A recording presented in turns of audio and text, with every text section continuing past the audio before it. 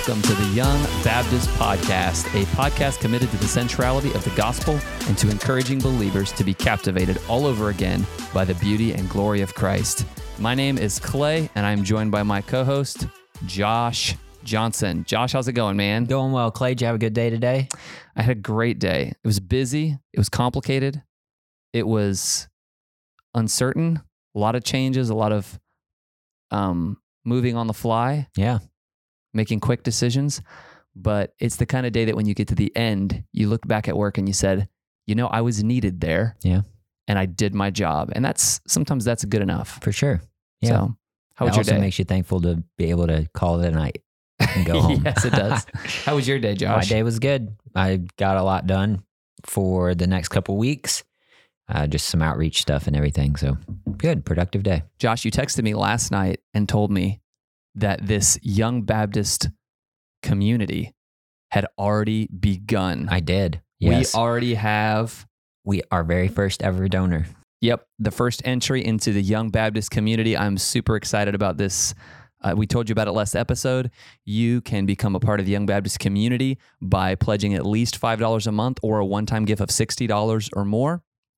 And you'll get a monthly email with all kinds of updates about what we're doing. We're going to put multiple things in that email, but primarily we want to just keep you ahead of the game on everything Young Baptist Podcast. Josh and I will probably put some of our own thoughts, some stuff about what we're reading at the moment, maybe some devotionals. We've talked about some different things, but we're also looking forward to hearing back from that community through that forum. And in addition to that, we're going to do an Ask Me Anything episode every single month that's exclusive to the Young Baptist community that is part of our $5 a month plus donors. And so thank you for considering that. We hope that if you've enjoyed the podcast ministry that we've had here, that you would consider being a part of that community. And a live update. Now we have an additional sponsor. Are you serious? I'm dead serious. This isn't like a Caleb. This is not a Caleb thing. Like, I'm pulling it up right now as we speak. That's awesome. Holy cow. Yeah, we've got two sponsors. One of them was a one-time donation and the other one is a monthly subscription. So shout out to that person. You will remain nameless on the air. Thank you so much. We're excited and looking forward to sharing this content with you guys in the future. Yeah, Josh, I'm excited about getting this group together primarily because they're going to be some of the most committed listeners we have, and also because I'm kind of excited to get to know those people a little better. Yeah, absolutely. See who these people are that listen to us every single week, get to talk to them back and forth a little bit. It's going to be a blast. Well, Josh, today I am fired up about our topic. We are starting our series on the primary Christian doctrines, the things that support our faith. Yep. And we decided to start with Bibliology, which is the study of the Bible. Because from the Bible, we know everything we know about God. That's right. And so we're fired up about starting this today. And so we're going to talk about that today. Well, first of all, we're going to talk about what is Bibliology, what is the study of the Bible, so that you can understand what this means. And then we're going to talk about why it's important. Why does it matter? And why are we talking about it? Yep. So, and then at the end, we'll give you a little preview of next episode. So we're fired up about that. You ready to get started, Josh? Let's do it. First, what is Bibliology? Well, like you said, it's the study of the Bible. And I think it's important to mention here at the front end that we need, if we're going to have a good grasp on theology as a whole, we have to know where it comes from. And that's why we're starting with the Bible. Because if we're not just making this stuff up out of thin air. We have a source that we are going to. Yeah. If you've ever heard the word epistemology, all that big word epistemology means is how do you know what you know? Mm-hmm. And for the Christian, we know what we know because the Word of God tells us so. But then the natural next question to that is, but how do you know that the Word of God is in fact God's Word? And we could break down Bibliology into a series of doctrines, which we're going to do today. Yep. 8 particular doctrines that when you put them together and study them one at a time, it builds this sort of concentric circle that when you understand them all, it builds the foundation for why the Bible is in fact God's Word. Yeah, absolutely, Clay. without a reliable source, without the Bible, we should just pack it up. We don't have a faith. Yeah. Yeah. Just go home. So, Clay, let's go ahead and let's give a quick overview of these different categories, the breakdown, if you will, of the rundown. The rundown of the doctrines of bibliology. You've got, here's what we're going to discuss when we talk about what it is: revelation, inspiration, canonization, preservation, translation, illumination, interpretation, and sufficiency. And man, I really wish we had a ION word there for sufficiency. Yeah. Otherwise, man. Everything, it's a bunch of Asians. We were so Baptist and then we became unbaptist. Like, that's like one vote for our non-denomination status or something. Oh. Yeah. Asian is so strong. And then we end with NC. Yeah. Like, come on, really? But that's actually my favorite one at the end. Let's get started on this, Josh. Let's go. Number 1, revelation. What is revelation? It's God revealing to man what was previously unknown and otherwise unknowable. And really, Clay, and I don't know how you've heard this taught, but I've always heard this broken down into 2 specific types, if you will, of revelation: general revelation and special revelation. General being God revealing himself to mankind through the means of nature, through conscience, and you can read about that more. Romans 1:18 through 21 is a great passage to look at when we talk about God revealing himself through nature, and then through conscience in Romans 2:14 through 16. Those are great. And then we have special revelation, which is God revealing information about himself to mankind in specific and special ways. And this would really include a number of things, Clay, but more specifically for us tonight, the most significant being, first of all, Jesus Christ, and then secondly, the scriptures. So that's revelation, God revealing to man what was previously unknown and otherwise unknowable. Yeah. Revelation, some religions out there believe in general revelation, but they don't believe in special revelation. They don't take the scripture very seriously. So a proper understanding of what we believe about revelation is crucial to believing the Bible to be God's word. If you're listening, you may have heard this referred to in other places as common grace versus special grace. Some people refer to it in that way. Common grace is just like what he was saying about general revelation. It's that which is common. Doctors have truth about the world and about our bodies and about science and about nature around us. And that it doesn't require fellowship with God to have access to that truth, because that's common grace or general revelation. But that special revelation or special grace is truth you can only know through a relationship with God and through the scripture or through a saving knowledge of Christ. Which brings us to the next doctrine, which is inspiration. Josh, what does inspiration mean? Inspiration is... We get the word inspired there in 2 Timothy 3 from the Greek word theos nuptos. That was hard to say for some reason. And it literally means God breathed. So when we say inspiration, we're saying that as God revealed himself to mankind, some of that special revelation was written down in scripture through the process of inspiration. And 2 Peter 1:21 is a great verse for this. 2 Peter 1:21 says, "For the prophecy came not in old time by the will of man, but holy men of God spake as they were moved by the Holy Ghost." So inspiration is that process of the holy men of God speaking as they were moved by the Holy Ghost. I've always heard this explained as the wind catches the sail of a boat and pushes it along, so too the Holy Spirit moved the writers of the scriptures to write down what they did.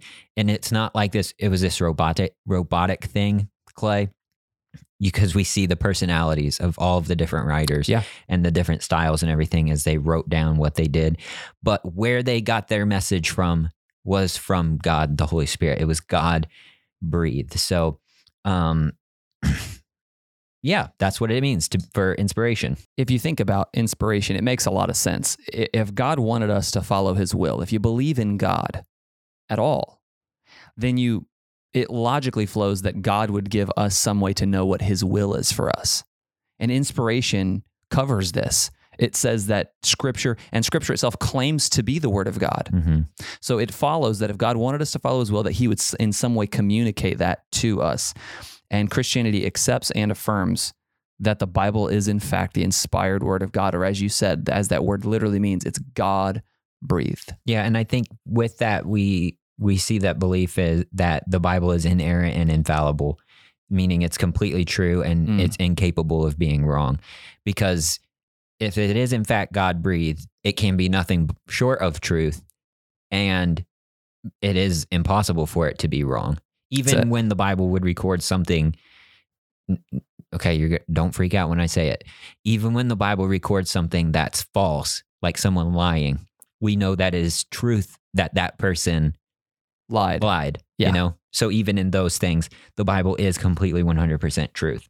Which brings us to the third doctrine within bibliology, the third topic that you would need to know about, and that is canonization. Yep, canonization, it's the standard by which the scriptures are determined to be an authority. We see Jesus doing this in Luke 24, where he references the law, the prophets, and the Psalms as he was speaking.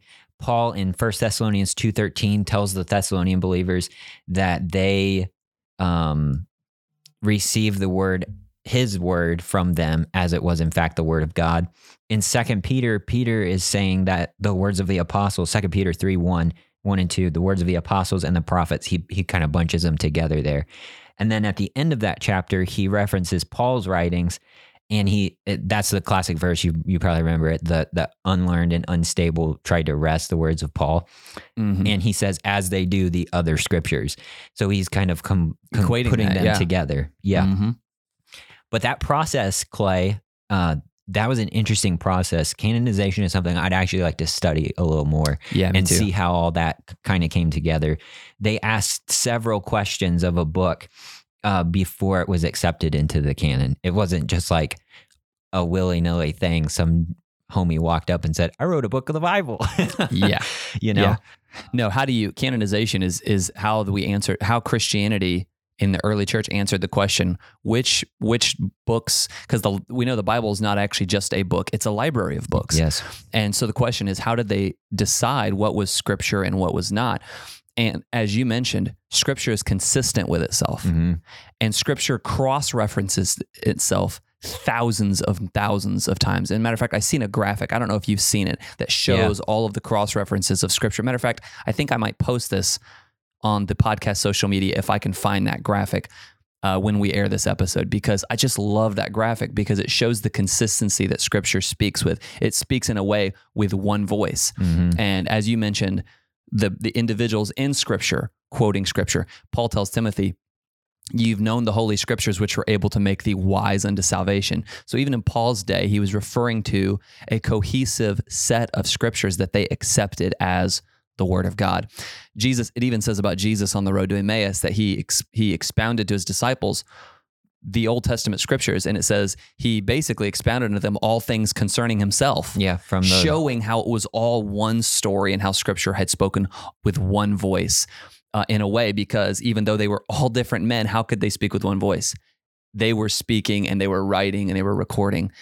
We talked about inspiration. They did it and it was from God. But that's how you know which books belong and which ones don't, because they speak with that one voice, and they were authorized, if you will, by Jesus himself and by the apostles. Yep. That was one of the main questions they asked. Does it agree with the rest of scripture?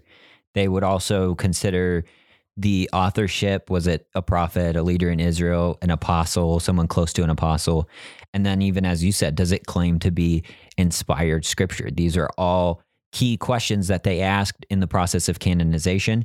And just for some other little fun tips before we move on, I believe it was the Council of Carthage around 400 AD when the canon was essentially affirmed. That was like it. Boom. Yeah. No more. And by the way, for anybody that's wondering, the consistency and the speaking with one voice is why the Apocrypha was rejected, because it doesn't have the authoritative sources of Holy Scripture, and it is not consistent with the rest of Scripture. Now, they did include it in the original King James, and the Catholic Church affirmed it as Scripture. And apparently, based upon my study before this episode, it was actually largely debated during the Reformation. Yeah. And I didn't know that until just recently. Yeah, the Catholic Church affirmed it, but basically nobody else Yeah. affirmed the Apocrypha. So it was rejected, but there for a few times in a couple translations later on. So, yep, that's canonization. Which brings us to the fourth doctrine, preservation. Preservation, Clay. Psalm 119:89. It says, "Forever, O Lord, thy word is settled in heaven." Preservation, Clay, is the promise of God to preserve his word throughout history. Matthew 5 is Jesus saying that the law wouldn't pass away till all was fulfilled. Yes. It began at the first autograph of Scripture, the first writing, the very first copy ever made. And it's continued. Now, we don't have the autographs today. They're the very first ones. By autographs, you mean the original copies? The very original copy. The one that when Isaiah sat down and started to, write down the Holy Spirit inspired words, we don't have that anymore. What we have are manuscripts. These were handwritten for centuries. And a way to think of a manuscript is a copy of a copy of a copy of a copy of a copy of a copy until you get to, where we are today. And these were highly deteriorating, I should say quickly deteriorating substances that they were writing on that had to be copied over and over and over again to preserve them. Mm-hmm. And because everything was handwritten, there was the possibility for variance in the different manuscripts. Yeah. Small mistakes to be made, scribal errors, things like that. Things like someone may have thought it should have said this word, so they just changed it, or they accidentally smudged something. There's the potential for that. They either made a mistake or they thought they were fixing a mistake. Exactly. Yeah. Yeah. Because, when you handwrite the same document over and over and over again throughout history, there's that possibility. It's just going to happen.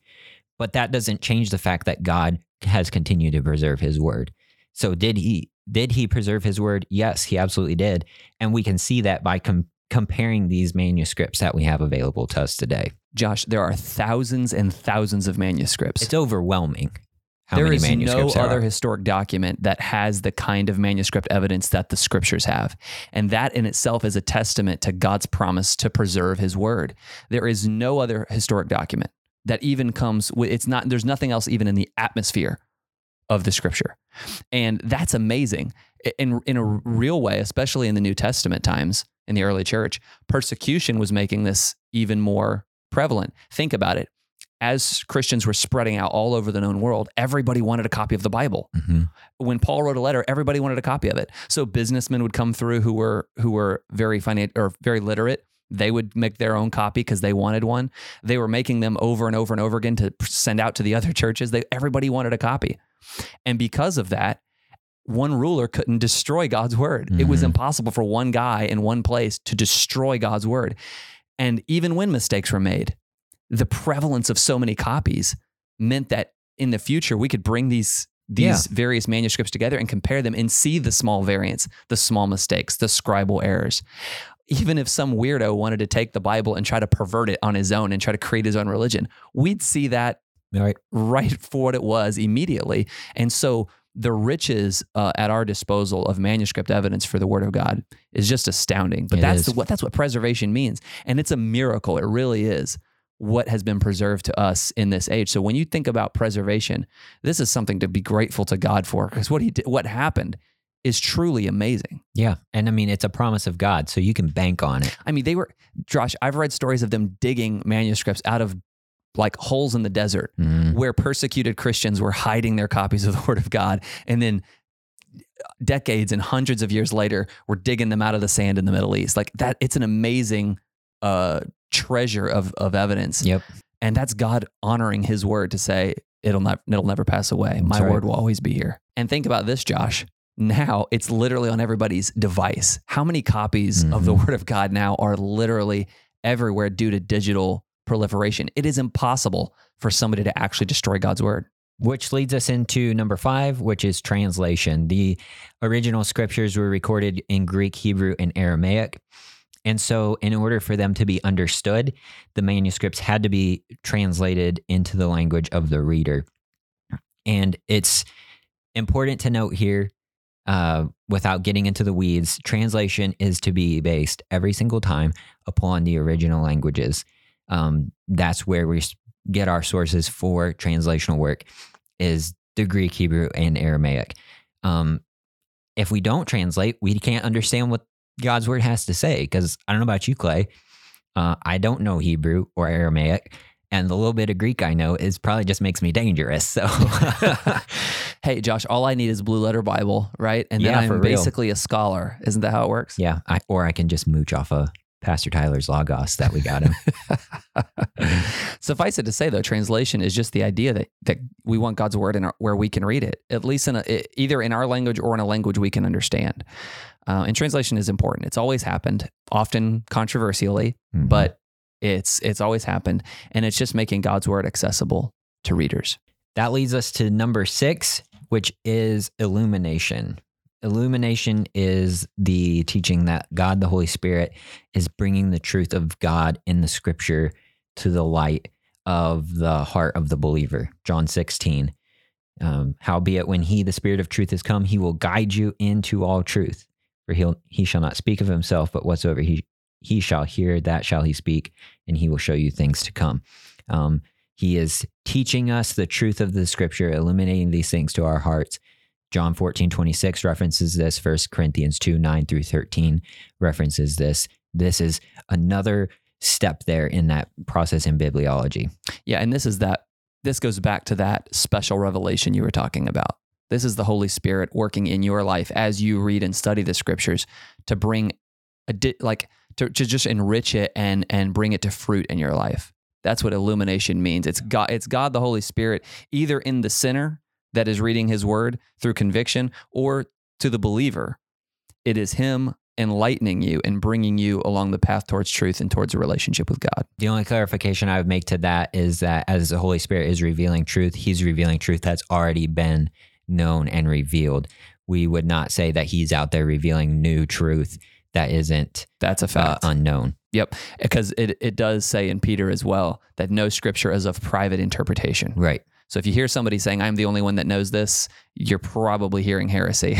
Yeah. If somebody's digging things out of the scripture that nobody has ever even come close to thinking, and they're saying things about scripture that nobody has ever believed ever, you're in very dangerous territory with that person. Just know that if you consider them a teacher. Just be advised when someone says, well, the Lord told me. Yeah, that is not... Just pay attention for that's whatever not historic they say Christian next. illumination. Yeah. Which that brings us to interpretation, Josh. This is such an important concept because if illumination is the Holy Spirit giving us understanding, then interpretation is the Holy Spirit helping us apply it. That's right. You could almost think of it this way, as illumination is the truth being exposed. Interpretation is stripping it back and like taking it all apart and seeing it and understanding it the way it is. It's taking that Holy Spirit inspired scripture as it's been illuminated to our hearts and understanding it accurately. And we do this considering the meaning of the words in the original languages, the audience that it was written to, the historical setting, the context of the passage, the literary style. These are the basic tools of hermeneutics, which we definitely could do a whole episode on. We might. Episode on hermeneutics. But it's important that when we are in this process of interpretation, we go off of those kind of things, the words in the original languages, etc. Because when we do that, what we're doing is we're pointing back to our authority, being the scriptures, not I read this morning and I really feel like this means X, Y, and Z. Yeah. What is, I saw a buddy of mine, Jason Riddle, said on, I think it was Facebook, he said, what does the Bible mean before what does the Bible mean for me? Mm-hmm. Or what does the Bible mean to me? What does it mean first? Then what does it mean for me? So start with that, because we have to be willing to acknowledge our own cultural biases, our own context.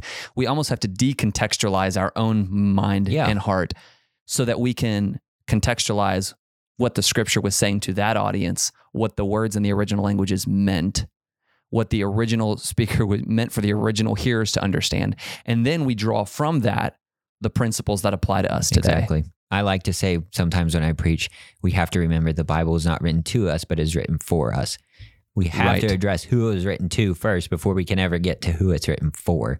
That's great. There in the end. That's a great way of saying it. You mentioned the word hermeneutics, Josh. That's a kind of a big word to put handles on that. That just means how you study the Bible. Mm-hmm.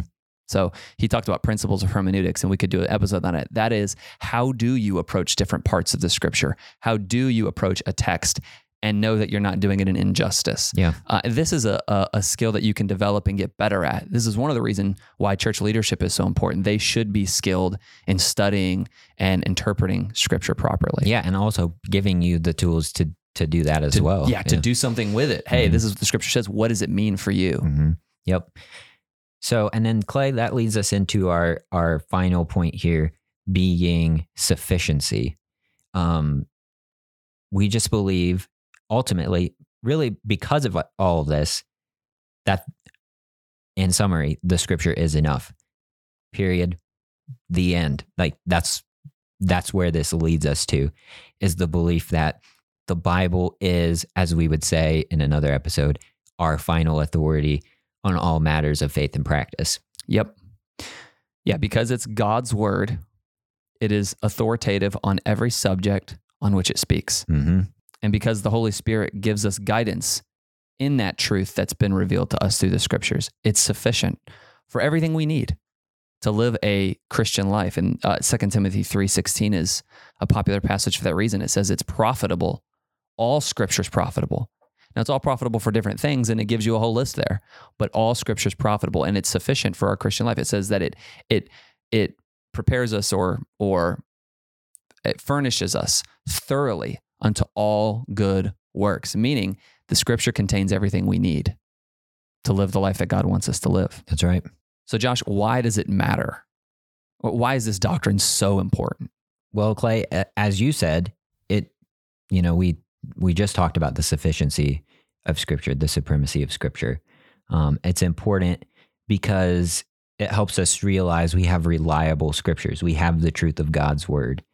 And that brings confidence to our hearts. Yeah, absolutely. And to our Christian faith, that we're not building our foundation upon just anything, but on the sure words of God. Yeah. So practically, if you're listening, you're like, what does this mean for my everyday life? Guys, we live in a very uncertain world Mm-hmm. where truth itself and the idea that there is an objective truth sometimes even is being questioned and challenged. There's your truth versus my truth, right?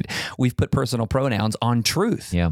And so we're living in a very relativistic, subjective world that wants to challenge everything. Mm-hmm. And sometimes that can be a helpful thing, but sometimes it's not, because it's brought to even God himself and says, who are you Mm-hmm. to tell me? In a very uncertain world, you need to know, what is my faith based on? Is it some guy's idea? Is it just a group of people who lived in the first century? And I'm some iteration of that? Right. What are we basing this on? And if God's word isn't God's word, if it didn't come from the creator of the universe, then it's not authoritative. And so all these doctrines, they've all been building up to the sufficiency thing. It all comes down to, it matters so much because without it, without this doctrine and without this list of doctrines, we've kind of gone over quickly. And if you look up bibliology, other people have different lists, right? Oh, and they're we've not a covered, lot more articulate about it than we are. and they're better at describing it. So we've not covered everything there is to cover. But what we're trying to do is show you these things are important because they build a framework Mm-hmm. to describe and to help us understand that what we have is from God. Yep. It gives us the confidence to know that when, you wake up in the morning and make your coffee, sit down and crack your Bible open, you're not just reading a fancy storybook that's really old. You're reading truth. Yeah, the truth of the word of the God. transforming, life-giving words of the Creator himself. That's amazing. It also means, Josh, because we have God's word, it means that we have an authority. Mm-hmm. And people today don't often like authority. That's a challenge itself to our authority, to our supremacy, is God's supremacy. And what that means for the Christian, though, is it means it really points back to the lordship of Christ. If I'm living in submission to God the way that I was designed to live, then knowing that I have truth means that I can go to it for the answers I need. I can go to it for the things that I have to live a life that's honoring and pleasing to God. And that gives me an authority. So I don't approach scripture with, do I like it?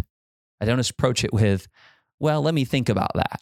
I approach scripture with, God, what is it that you would like for, what is it that you want from me? Mm-hmm. What in my life needs to change so that I can be honoring and pleasing to you? And in doing so, live the life of purpose and a life of joy the way that I was intended to. Yep, absolutely. And then it frees us up, Clay, as you sort of had hinted there at a moment ago. It frees us up from having to look to the changing culture around us, to the, yes. I mean, how many worldviews could we name? Philosophy, personal feelings. It gives us, like we've been saying, it gives us that sure foundation to build our life upon each and every day. Well, Josh, this has been great, man. Yeah, we talked about bibliology today, what it is and why it's important, why it matters. Yep. And I know it's been a lot and it's been fast, but I hope it's been a help. I hope you've been able to hear this, maybe even jot some notes down. Unless you're driving, don't do that. But yeah, I hope it's been beneficial, and I hope it's increased your appreciation for the Bible that we have. And there's a lot of resources out there on a lot of these things we talked about today that it really could be a rabbit hole for you. If you're interested in it, there's a lot of good information out there about these topics. What we're really excited about is, as a way of exploring one of these topics a little bit more, next episode, we are going to talk about Bible translations. Josh, we have gotten so many questions. It might be the most asked question we get is about the topic of Bible translations. It's either the most or the second most. Yeah. So we're excited to be covering this for you guys, and we look forward to it. Yep. It's going to be fun. Put your seatbelt on. No, I'm just kidding. It's not going to be crazy. We hope to present a pretty balanced view and basically an overview, really, of the translational issue. Yeah, Josh. And I hope that when people get done listening to this episode, maybe you'll open your Bible or you'll open that app on your phone and start your reading plan for the day. And you'll start reading those words just a little bit more grateful than you were yesterday, a little more appreciative, a little more understanding of how important it is that we have the words of God. Well, Clay, there it is. Thanks for listening to today's episode. If you enjoyed the show, we'd love to hear your thoughts on today's topic. Also, be sure to subscribe and leave us a rating and review wherever you consume the content. You can follow us on Instagram, Twitter, and Facebook at Young Baptist Pod. Check out our website, theyoungbaptistpodcast.com, for more resource recommendations, our merch store, and to join our YBP community.